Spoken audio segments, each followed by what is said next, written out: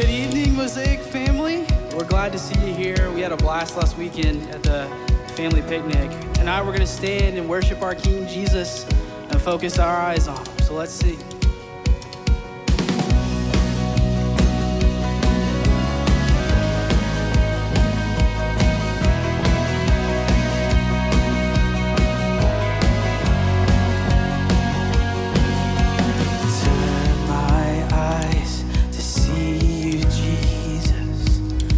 In all your glory, turn my eyes, my heart, tune my heart to sing and wonder of how you love me.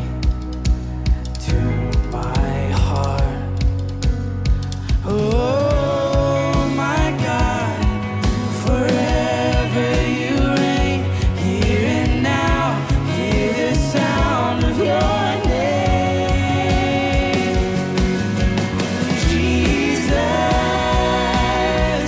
There is none more beautiful, Jesus. There is none more powerful. The risen Christ, lifted high, Jesus now be glorified. Center my life on your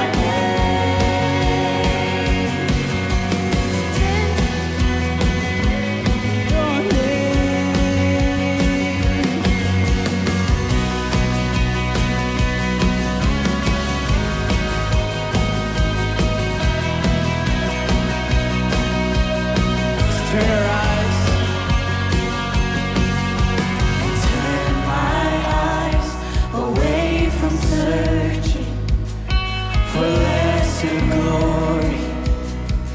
Turn my eyes, teach my heart,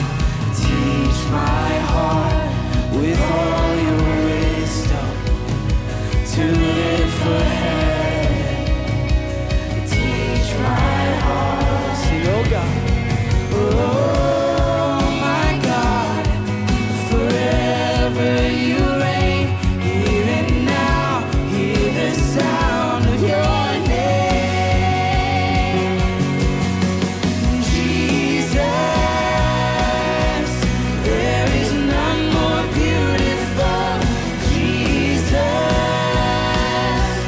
There is none more powerful, the risen Christ, lifted high, Jesus now be glorified.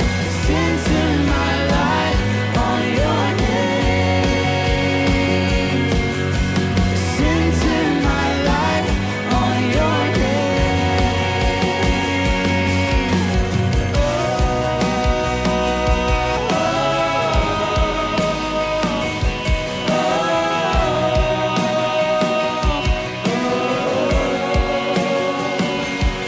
oh my God, forever you reign, here and now, hear the sound of your name. Let's sing this together. Sing Jesus. Jesus, there is none more beautiful, Jesus. There is none more powerful, the risen Christ, lifted high, Jesus now be glorified. The risen Christ, lifted high, Jesus now be glorified. Jesus, there is none more beautiful than Jesus. There is none more powerful, the risen Christ, lifted high, Jesus now be glorified. Center my life on your name. Center my life on your name.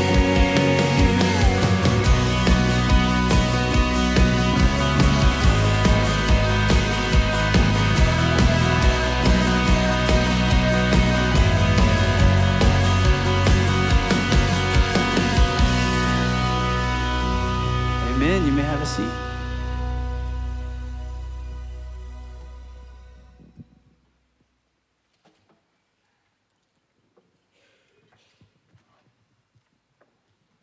Hey, Mosaic. Sorry for the awkward transition there. Hey, my name is Kyle Jackson, and we are going to start the service a little differently tonight. I'm the worship leader here, and I just want to welcome you. If you're new to Mosaic, we're glad to have you here. We had an awesome time last week at our family picnic gathering. It was a blast. We had some great tacos out on the lawn, some great worship. We had a huge children's choir, so if you're new here, we just want to let you know what you missed out on last week. Just kidding. Hey, tonight we are going to start off our service with a little bit of time of lament.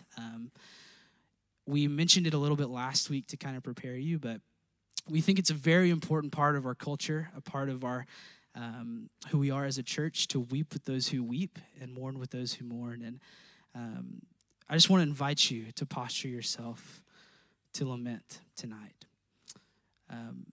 There are four basic elements kind of in my search to understand what lament is that I've kind of discovered. And here's the first part. And it's we have to look to turn to God in prayer. And the reason that this is even kind of sparking some of our staff is we were kind of moved by a lot of what's happening in our nation with a lot of just kind of tragedy. So we find it very important to look to God in prayer, and we're going to look at Psalm 77 to start off our time of lament tonight.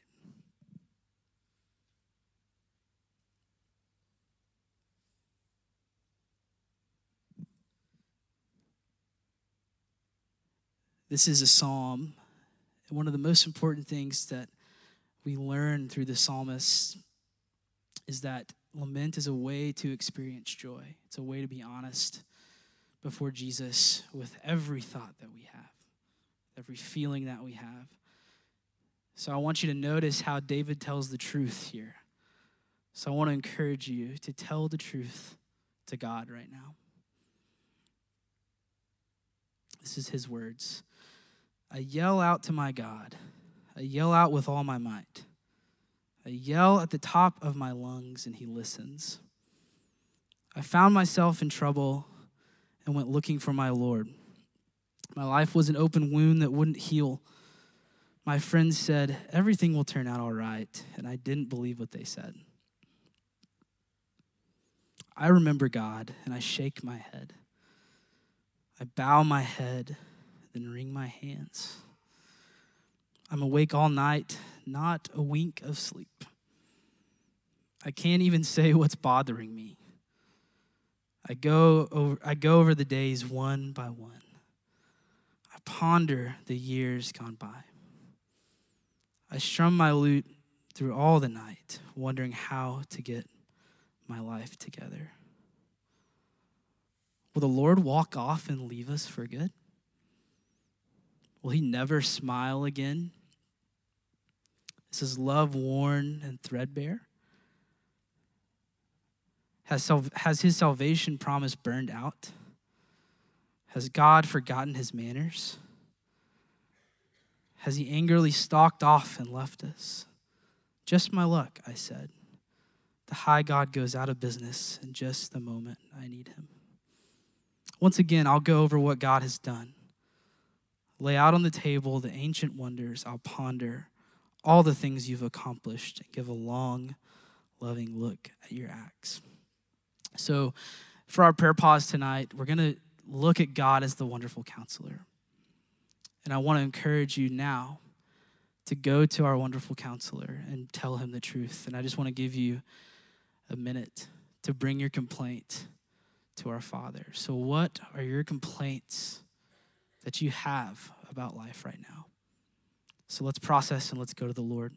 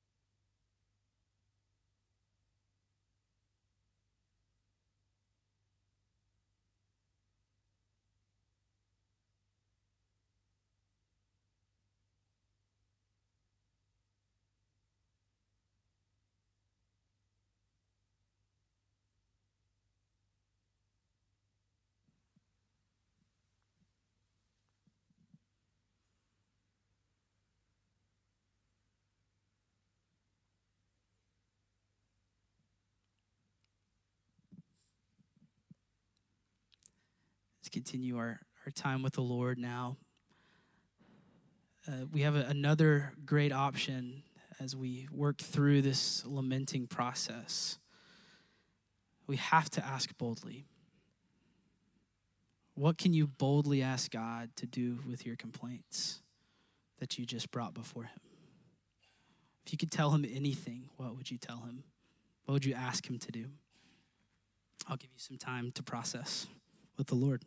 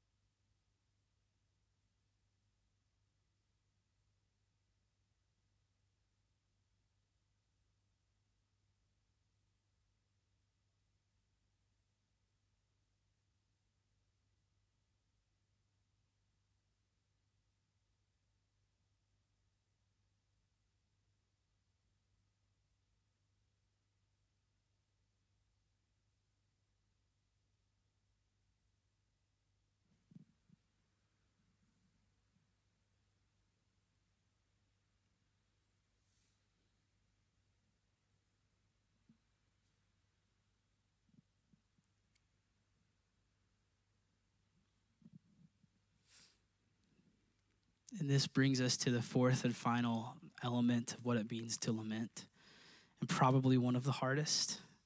It's choosing to trust or praise.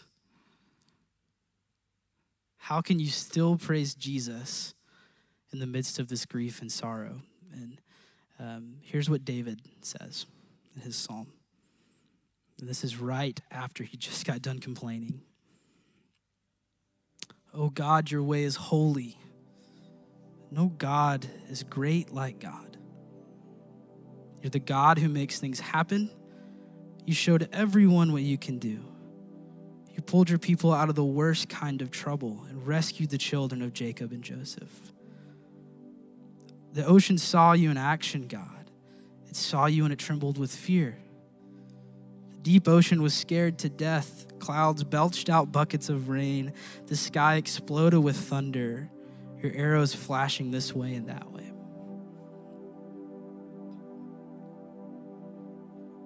From whirlwind came your thundering voice.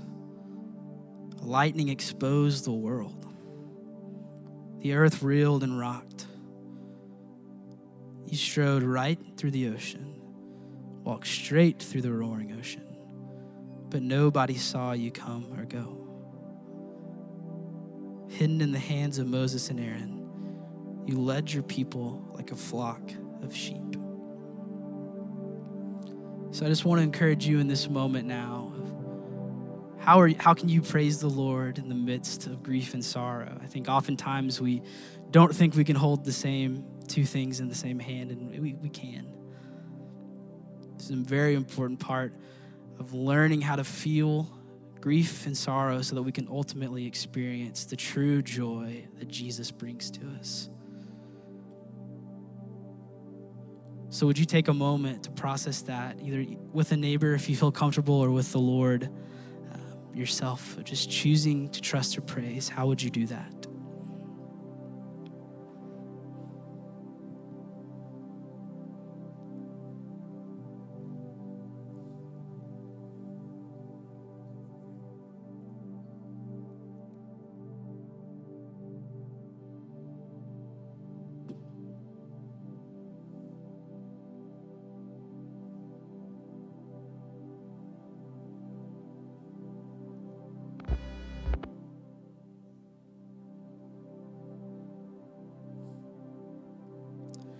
Oh God, we turn to you now in prayer as a congregation, Lord. What a gift it is to be able to do this as a large body of people. Lord, we bring our complaints before you. Lord, we're hurting with those who are hurting. Lord, with the communities that have faced huge tragedy, especially this past month. Lord, we are hurting with them. So Lord, would you be with those people? Would their presence be real to you, Father? Would your presence be their guide as they go, Lord, in the midst of tragedy? And oh, Father, you are holy. So the last thing we need to do is just to trust, Father. Our hands are open to what you have to do here and now in this world. We love you, God. We pray these things in your name. Amen. Church, would you stand and worship with us as we continue?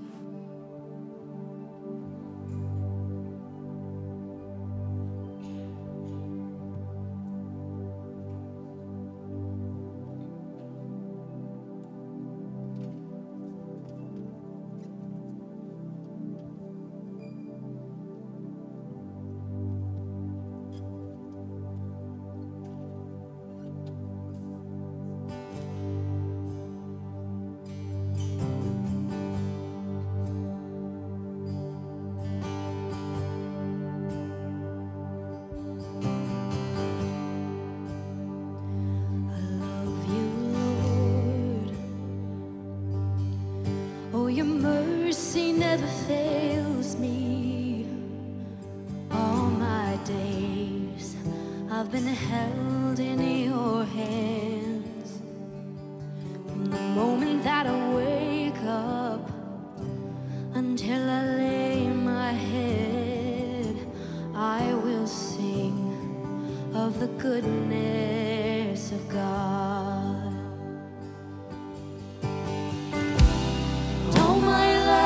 You have been faithful. All my life you have been so, so good. With every breath that I am able, I will sing of the goodness of God. I love your voice.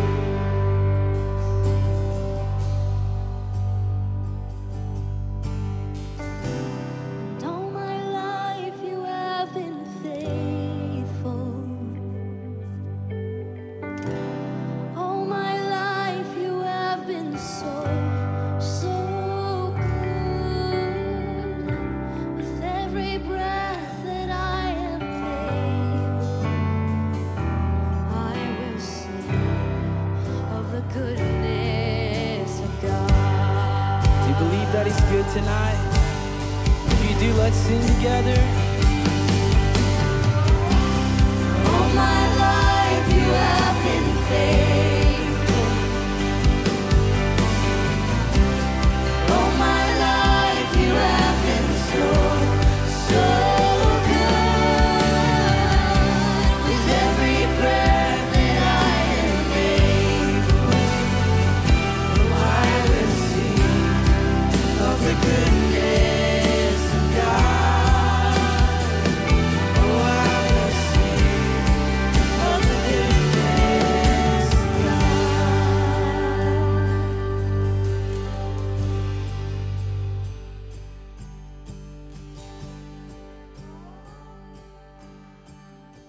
As we continue in our worship, would you just take a moment to read through our offering prayer tonight?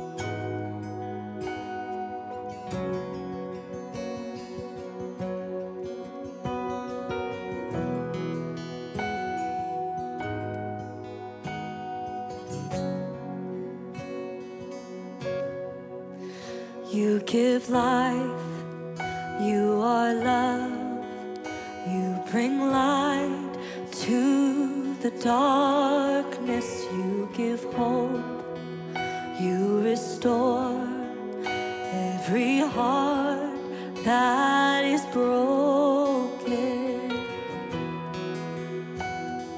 Great are you, Lord.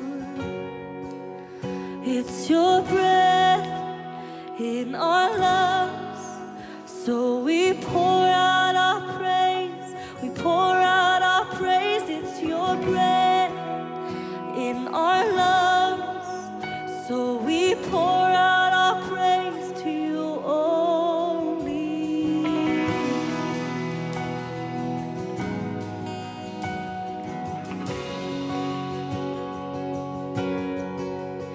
You give life, you are love, you bring light to the darkness, you give hope, you restore every heart that is broken.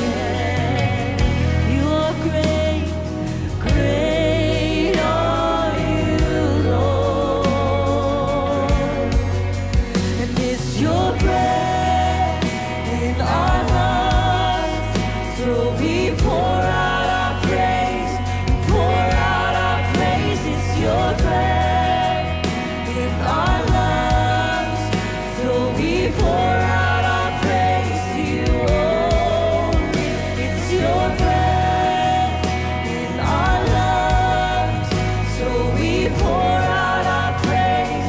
We pour out our praise. It's your breath in our lungs, so we pour out our praise to you only. All the earth will sing your praise, God.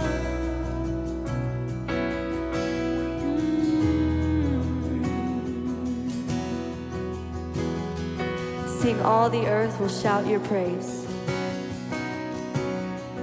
All the earth will shout your praise. Our hearts will cry, these bones will sing. Great are you, Lord. All the earth will shout your praise. Our hearts will cry, these bones will sing. Great are you, Lord. All the earth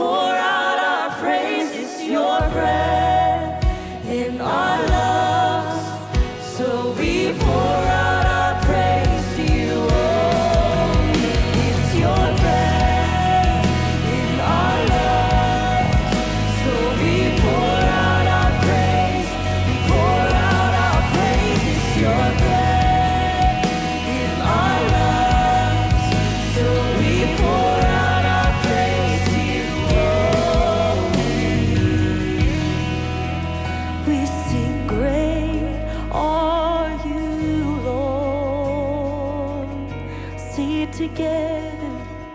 Oh, great are you, Lord.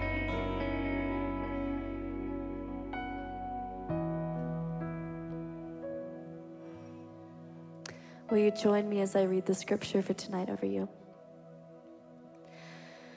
Jesus, knowing that they intended to come and make him king by force, withdrew again to a mountain by himself. When evening came, his disciples went down to the lake, where they got into a boat and set off across the lake for Capernaum. By now it was dark, and Jesus had not yet joined them. A strong wind was blowing, and the waters grew rough.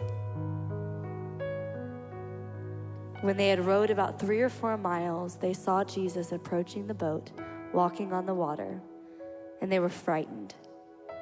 But he said to them, "It is I, don't be afraid." Then they were willing to take him into the boat, and immediately the boat reached the shore where they were heading. The next day, the crowd that had stayed on the opposite shore of the lake realized that only one boat had been there, and that Jesus had not entered it with his disciples, but that they had gone away alone.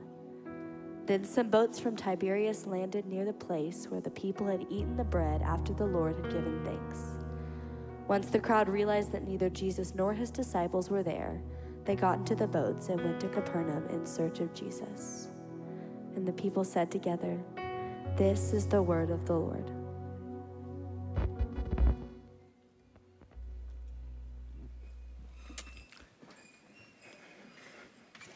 This summer, we are in the middle of what has been a unique and very practical series on the Gospels of John. You know, so often when we go through a gospel, it's verse by verse, chapter by chapter, and that's great.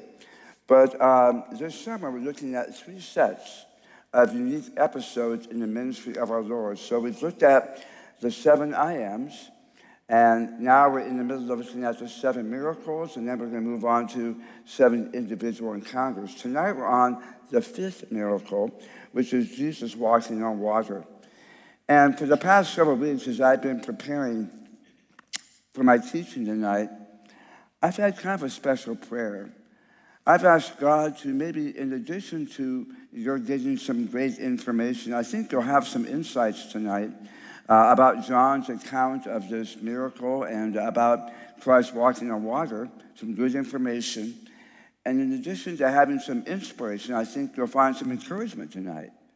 That in addition to the information and inspiration, that the Holy Spirit might maybe have a word for you for some specific application, some way that you can take this truth or a part of this truth, and as you leave here tonight, apply it. That you might even sense the Holy Spirit saying, this thought is for you. This passage is for you. This is something that you can use throughout the week. I spent much of my early years as a Christian and memorized hundreds of Bible verses, seminary, acquiring information. And I had all kinds of information, and I had great inspiration. But it's not until we know how to apply what we hear that transformation takes place. And the Word is about, and the Holy Spirit's about, helping us change and grow and experience more joy, His joy. You see, what Jesus taught, what John recorded, was written to us and for us. And let's take another look at the purpose of John's gospel. Jesus performed many other signs, so he did a bunch of other stuff in the presence of his disciples, which aren't recorded in this book. But these have been written. These were selected by the Holy Spirit that you may believe, that Jesus is the Messiah, the Son of God, and that by believing, you may have life in his name. Now, that word believe is very, very important. There are 2 kinds of believing. There's head knowledge and heart knowledge. There's acquisition of information. I believe this proposition. But then there's application, where we kind of put our life into it. In fact, the best illustration I ever heard, I heard when I was in junior high. And I went and checked it out, and from all I could tell, it's true, but that doesn't really matter. It's sort of a great illustration. Apparently, in the late early 1900s, turn of the century, there was a world-famous tightrope walker, and he walked across Niagara Falls. And there were about 25,000 people there, big deal. And so at first he walks across on the tightrope, and then he walks across blindfolded. And then he rode a bicycle across. Then he rode a unicycle, and then he got a wheelbarrow, and apparently put some rocks and stuff in it, and he wheeled the wheelbarrow across Niagara Falls. And then he came to the edge, and he said, how many of you believe that I can put someone in this wheelbarrow and wheel them across? And thousands of hands went up. They're going crazy. Yeah, you can do that. And then he said, who wants to volunteer? Every hand went down, except for one, a small boy whose parents had no idea where he was at. Big mistake, okay? And so he gets in the boat, and sure enough, this French world-famous tightrope walker wheels him across Niagara Falls. How many people believed? How many said they believed? I mean, we have all kinds of believers, but only one got into the wheelbarrow, and that was the one who believed. In Ephesians 3:19, Paul says, I would like for you to know the love of Christ that surpasses knowledge. Well, Paul is saying, I want you to know heart knowledge. I want you to experience it, his love that surpasses mere acquisition of information. And so this is why John wrote the gospel, my friends, so you and I might believe that what is written has relevance. Because we've all come in here tonight with some concerns, some anxieties. Some of you may not be sure why you're here tonight. Many of us have had some losses, some discouragements. We all have fears. We all have anxieties. We all get discouraged. We've all come here tonight with needs. And good information is nice. Some inspiration, yeah, I mean, we've already had that. I could just sit for about 15, 20 minutes after the worship time and just enjoy it and sense God's presence. But I think maybe he might have some more for us tonight. Now, whenever I'm asked to teach, by the way, one of the things I learned again back in seminary, for the first 7 to 14 days, I'll take the passage and I'll read it every day from about 4 or 5 different translations. So King James, New American Standard, NIV, the Living New Testament, the Living Bible. I use a paraphrase like the Message. And I find that as I read it several times a day for a week or two, I kind of gain a new aha, a new insight. In fact, if you'd like a way to kind of revitalize your time in the Word, you might give that a try. Then my second step, I'll go to some commentaries. Because there are some folks who have spent 15, 20, 30 years studying the Gospel of John.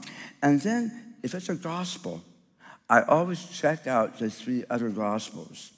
Because the 4 Gospels inform and they enlighten each other. In fact, the same event can have a different emphasis in a different Gospel. So tonight's miracle number 5 is in 3 different Gospels written by 3 eyewitnesses.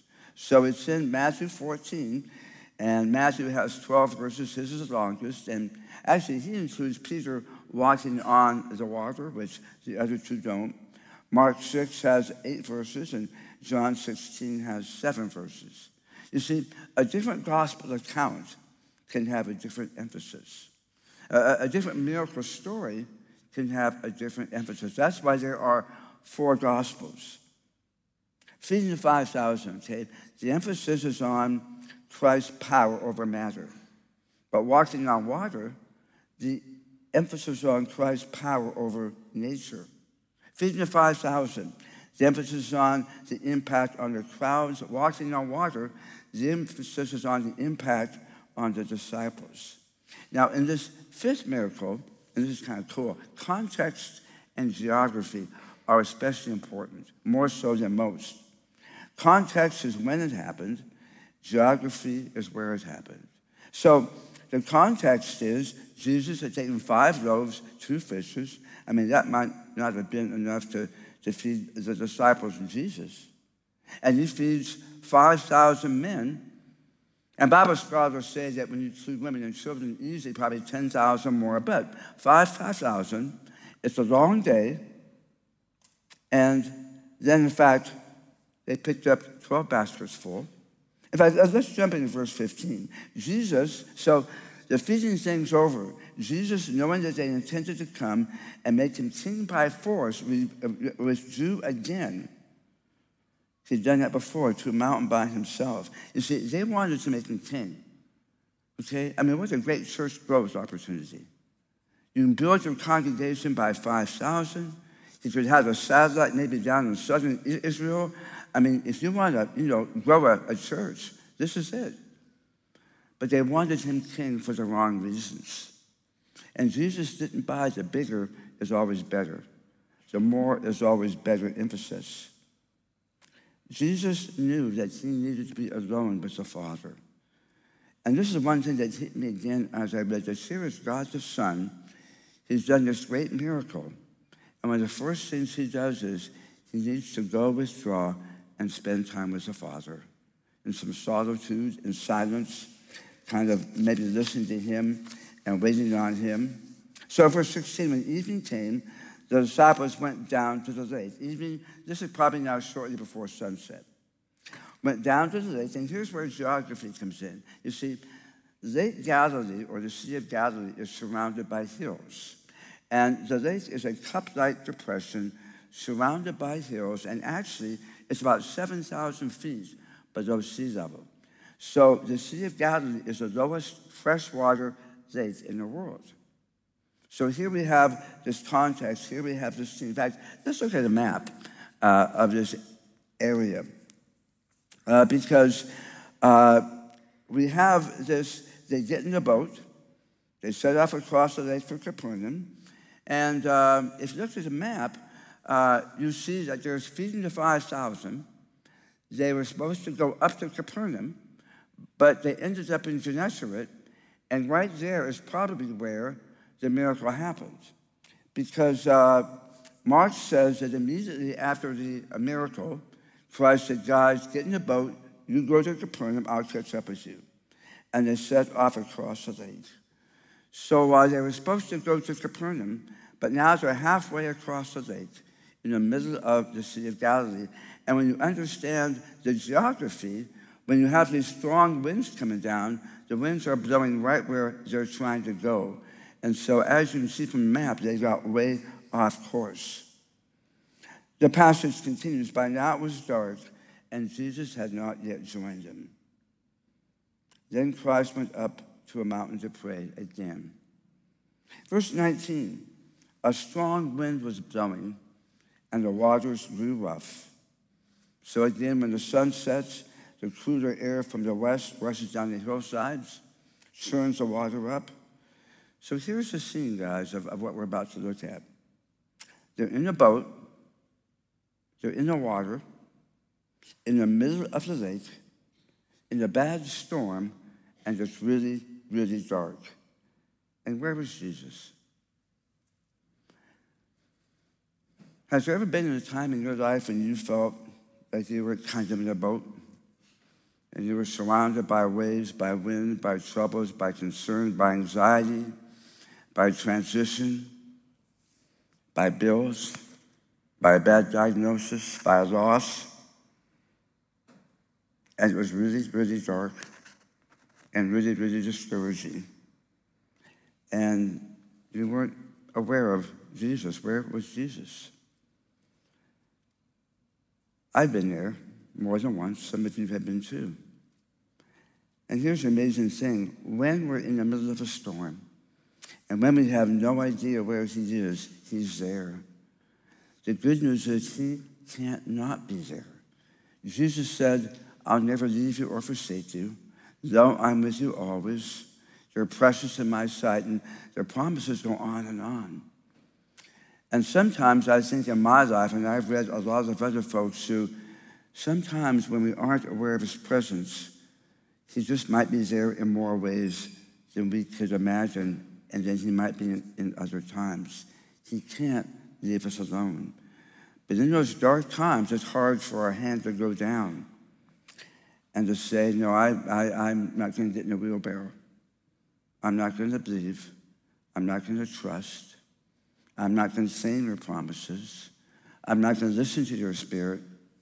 I'm going to choose to believe my what-ifs and my fears and my anxieties and my doubt.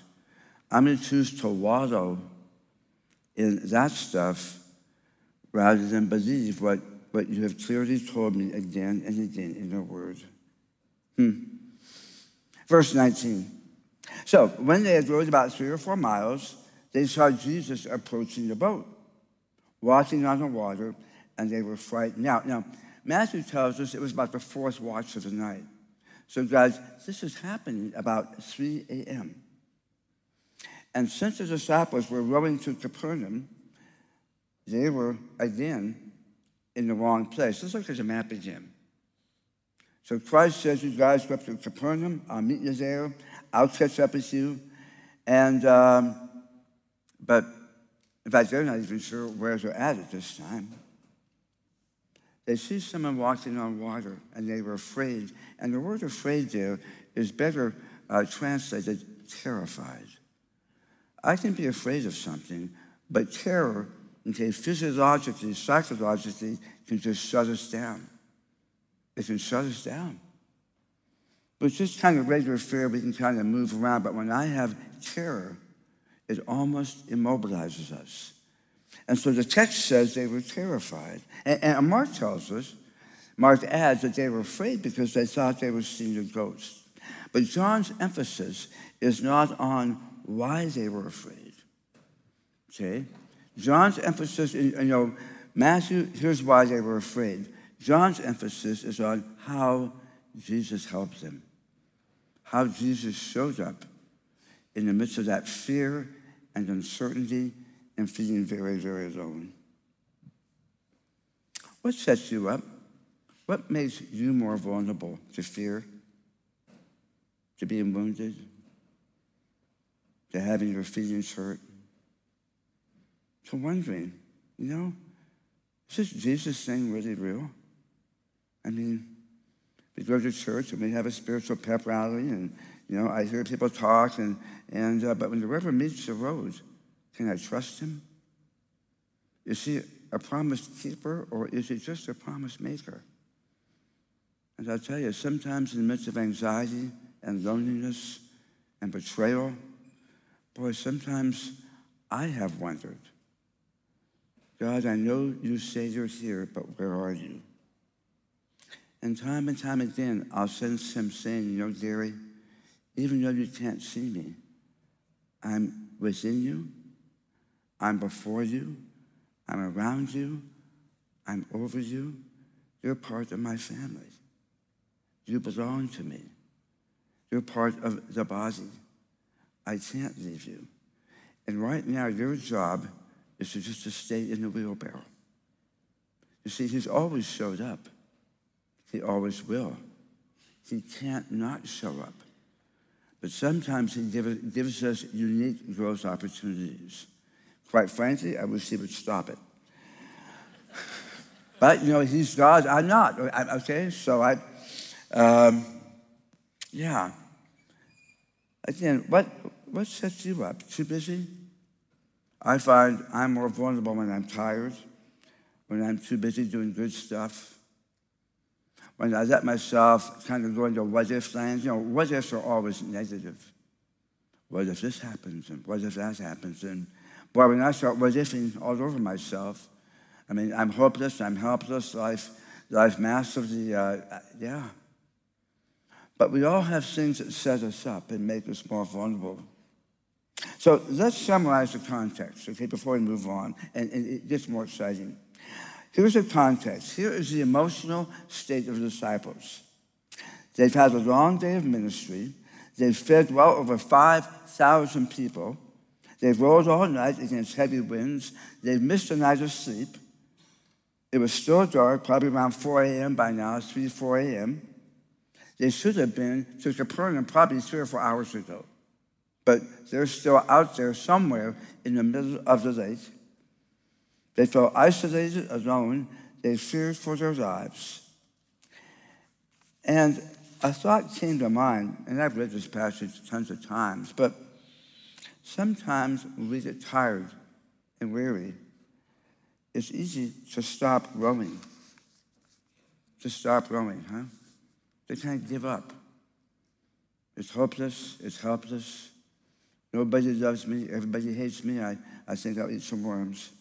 Like Alexander's terrible, awful, horrible, no good, very bad day. Okay? Yeah. And that old song, nobody knows the trouble that I've seen. And sometimes those moments are real.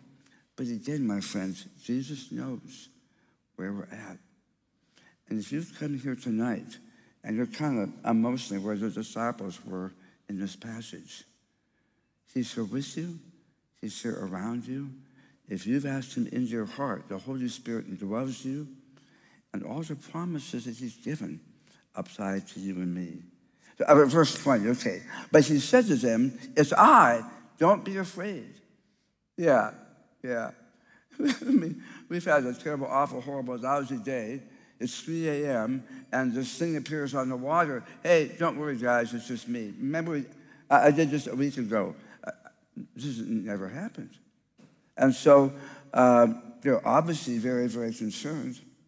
And both Matthew and Mark as the fact that Jesus said, take courage. So first he said, take courage, and then it is I, don't be afraid.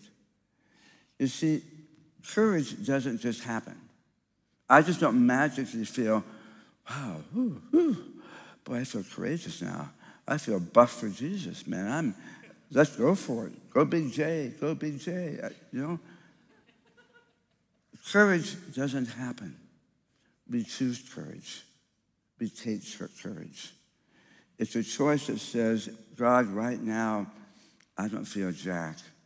I don't feel anything, but I know who I am because you've told me who I am. I know who you are. I know you're trustworthy, and I choose to believe on who you've said you are and how I've experienced you in the past. They knew his voice. I love it. In fact, John 27, my sheep hear.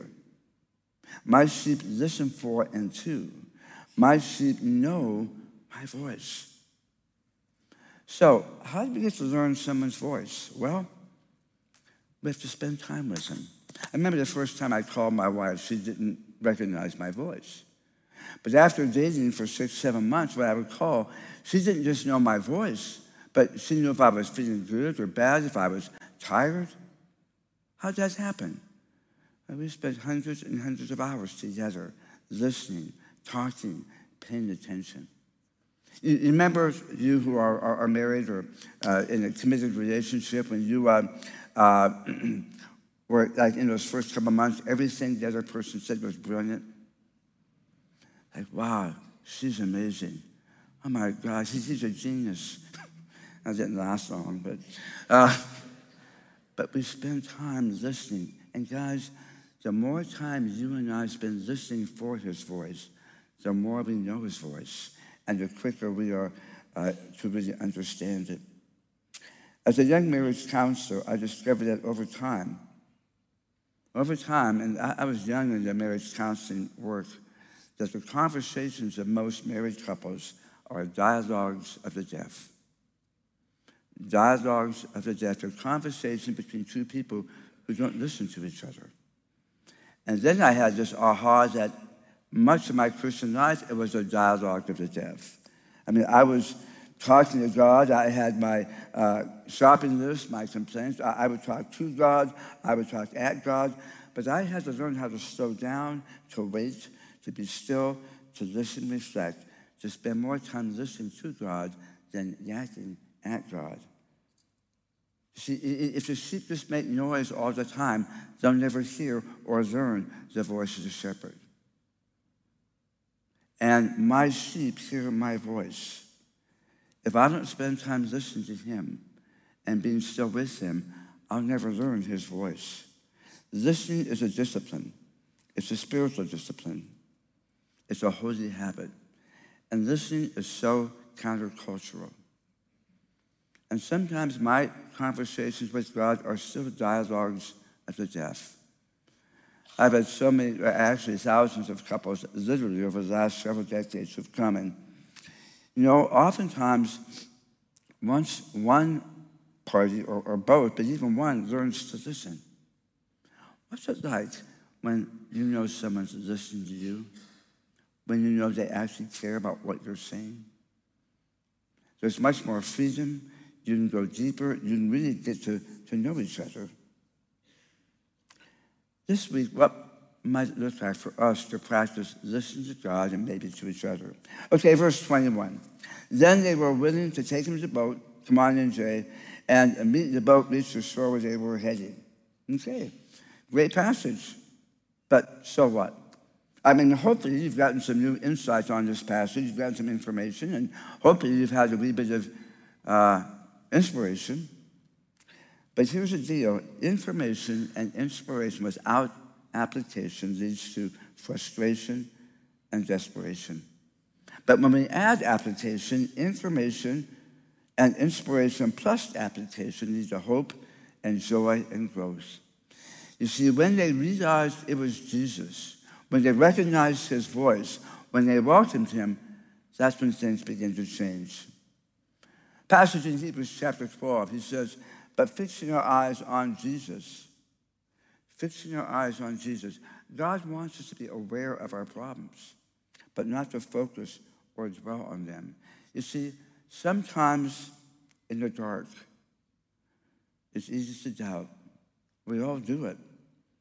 But over several decades now of walking with Jesus, I've learned that never, ever doubt in the dark what you learn to trust in the light. Never doubt in the dark what you learn to trust in the light. Here's some application. And these are things that I use in my life when I'm kind of down and kind of struggling. Number one, who is he? Okay, who is he? He's God. He's God the Son. He's a creator. What has he promised? He's promised, I'll never leave you. I'll never forsake you. He said, though I'm with you always, I'll supply all your needs. I want to do exceedingly abundantly beyond all the ask for things. And God's promises to us go on and on and on. Does everything have to make sense to me? No. Sometimes we have to step out of the boat. Sometimes we have to move on based on what we do understand and trust him for what we don't understand. When I was told I had less than 3 months to live at MD Anderson in Houston, go home and call hospice, that was it. I had a choice.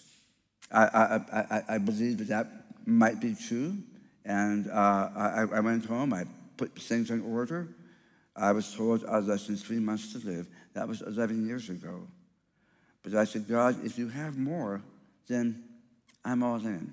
I mean, I wouldn't mind going home. I'm ready. I've got a lot of my family up there waiting for me. But I believe that I can trust you.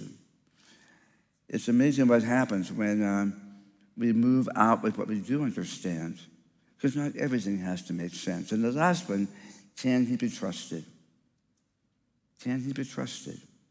Do we believe he's a promise maker or a promise keeper?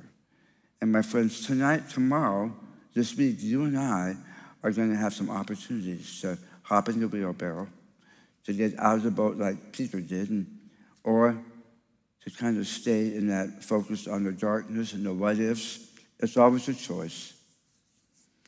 We need to stay aware of our problems. And one thing I love about Scripture is the Bible never tells us to go to some la-la land and pretend that everything's fine when it's not. That's not faith, that's stupidity. That's blindness, okay? The Bible says we need to be aware of and acknowledge our problems, and in the midst of them, that he is there, that he will show up. And our job is to be faithful. My job is not to have the answers. I can't see the future, but to believe that my God will keep his word. I mean, look at everything the disciples had heard and heard and seen Jesus see and do. I mean, they saw him feed 5,000 people. And yet, they still doubted. The key is to remember who we are because of whose we are. When we turn our eyes on Jesus, when we choose to believe he's with us, when we choose to fix our eyes on him, when we choose to remember his promises, to be aware of what's going on around us, yeah, but choose courage. Again, courage doesn't happen. To choose courage, to fear not, to fret not, to faint not. Say, God, I don't like what's going on. This isn't fun. But I thank you that you have said that I am more than a conqueror. And that will happen because you can't keep your words. Thank you that you want to do exceedingly abundant beyond all I ask or think. And again, the list goes on and on. You see, Christianity is not wind sprints. It's cross country. Christianity is not wind sprints, it's cross country. And it's over time that we learn and grow and have the joy that God promises. Let's look at Hebrews 12, 1 and 2. I'm going to wrap with this tonight. It says, therefore, since we are surrounded by such a great cloud of witnesses, let's throw off everything that hinders, that slows us down, the sins, the doubts, the anxieties, the what-ifs, the focusing on the dark things that we don't always understand. Let's throw off everything that hinders. There are things that this past week I've had to throw off because there are things that still come to my mind that hinder me. Throw off everything that hinders and the sin that so easily entangles us and let us run with endurance. Again, our faith is not wind sprints, it's cross country, eh? Run with endurance, the race marked out for us. And here it is, fixing our eyes on Jesus. Remembering who we are because of whose we are. Giving what we don't understand in light of what we do understand. And finding him again and again, as many of you have, and I have so very faithful. And that's why we can have joy in the midst of challenging times. Fixing our eyes on Jesus, the author and perfecter of our faith. So this week, what might it look like for you and me to fix our eyes on Jesus? Would you just bow your heads and close your eyes for a sec? What might it look like to cast your cares on him and say, you know, Lord, I thank you. I thank you that you are a promise keeper.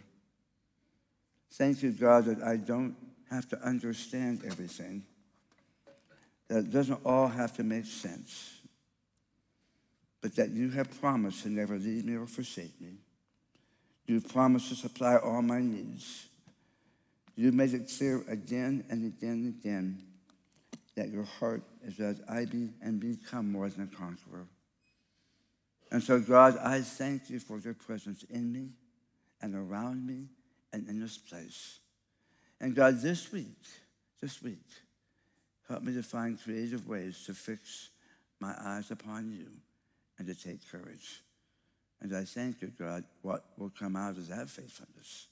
In the name of the Father, and the Son, and the Holy Spirit. Amen.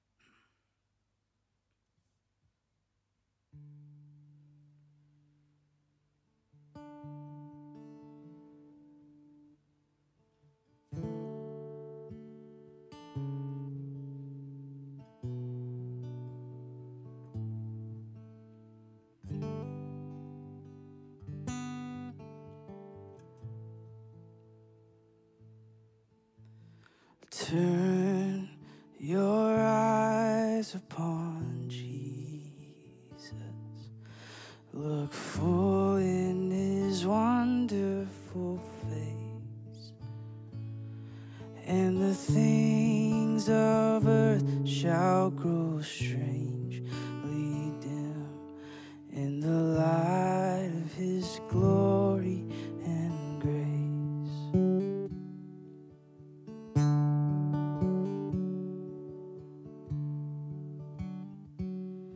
Through death into life everlasting, he passed and we follow him there. Over us sin no more hath dominion, for more than conquerors we are. So turn your eyes upon Jesus. Look full in his wonderful face, and the things of earth shall grow strangely dim in the light of his glory and grace.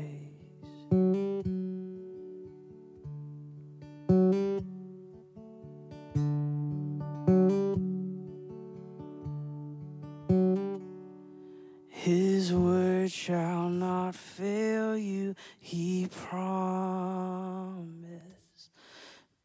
Believe him and all will be well.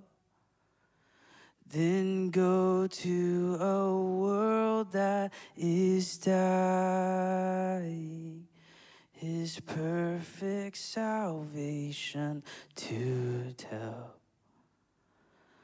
So turn your eyes upon Jesus. Look full in his wonderful face, and the things of earth shall grow strangely dim in the light of his glory and grace.